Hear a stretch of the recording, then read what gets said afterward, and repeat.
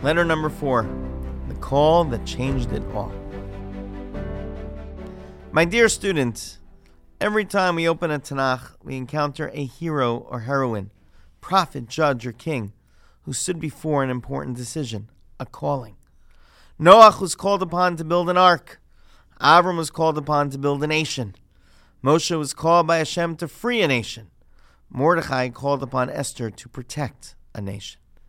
We look at these important heroes from the past as sources of inspiration and guidance for us. Your calling may not be as clear as a voice from Shamayim, from heaven, calling you to a life-changing task. But these stories remind us of the importance of seeing our purpose in some way as a call from Hashem to service. They tell us to reach higher and to see mission-driven work as a contribution to society. We are all destiny's children. I've always seen my own life path as a mission and calling. It's why I chose the rabbinate. And I remember sitting in my office in Jerusalem at Heichal Shlomo when I literally received a call. Would I be interested in becoming the president of Yeshiva University? My initial reaction was, no. I had made Aliyah, lived in Gush Etzion, and was working in the heart of Jerusalem. My family had already made the challenging transition in our acclimation to life in Israel from the Upper West Side of Manhattan. It was difficult enough to uproot our family the first time. Why would I want to do that again? Then I started to receive calls from the leadership at YU, including my Rebbeim. They shared with me in greater detail the current needs and opportunities at YU. From them, I began to sense that there was a historic moment to inspire a transformation. The needs at YU were not simply matters of financial prudence, but a fundamental reconsideration of our educational framework that could shape the future of Judaism in the diaspora. From my early conversations with mentors, rabbis, professors, and community leaders, it became increasingly clear to me how essential a strong Yeshiva University is to the greater Jewish project.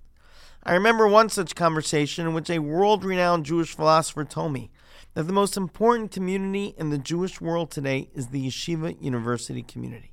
For at Yeshiva University, the students learn how to effectively embrace and balance the multitude of Torah values, enabling them to serve as living bridges to the different segments of the Jewish people and the world at large. After that conversation, I took this possibility more seriously and spoke with my family about what this would mean for our lives. The most important relationships I have in life are with my wife and children, parents, and siblings. I would consider this possibility only if it could work for our family, because a decision like this would no doubt shape the contours of each of our lives. After much deliberation, we reached the point that we were ready to explore this further. I found the search committee and YU's trustees to be genuine and sincere potential partners. They understood the importance of YU and wanted to see it rise to the prominent place of influence necessary to lead the Jewish world during these evolving times. One of the themes that consistently emerged from our conversations was the need to articulate the values of our community more clearly.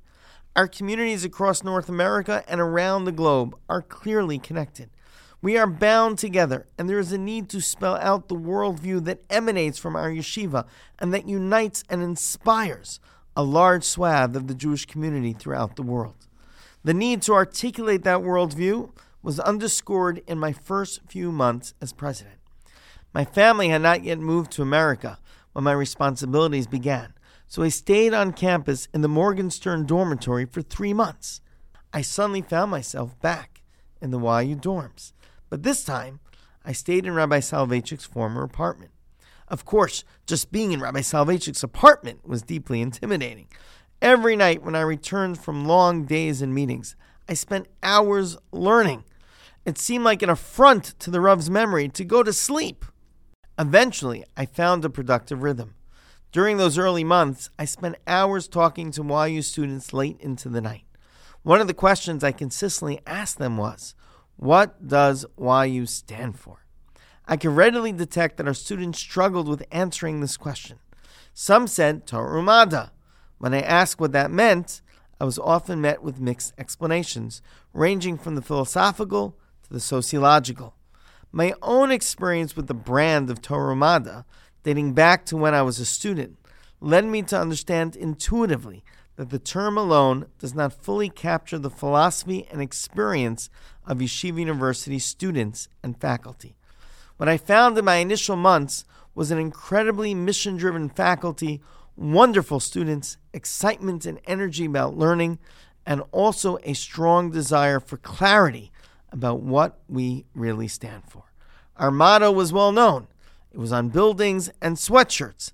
Expanding on the motto as a way of life is more complicated. It was then that I realized the real calling was more than taking on a job, even a really demanding one.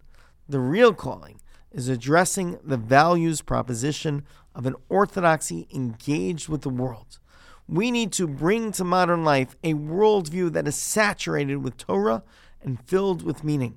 It's about trying to create a different educational conversation, one around values that addresses the multifaceted life of traditional Jews in dialogue with our surroundings, that uses our teachings to elevate those around us.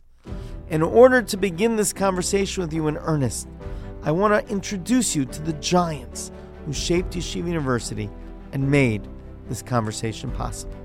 Bivracha, Ari Berman.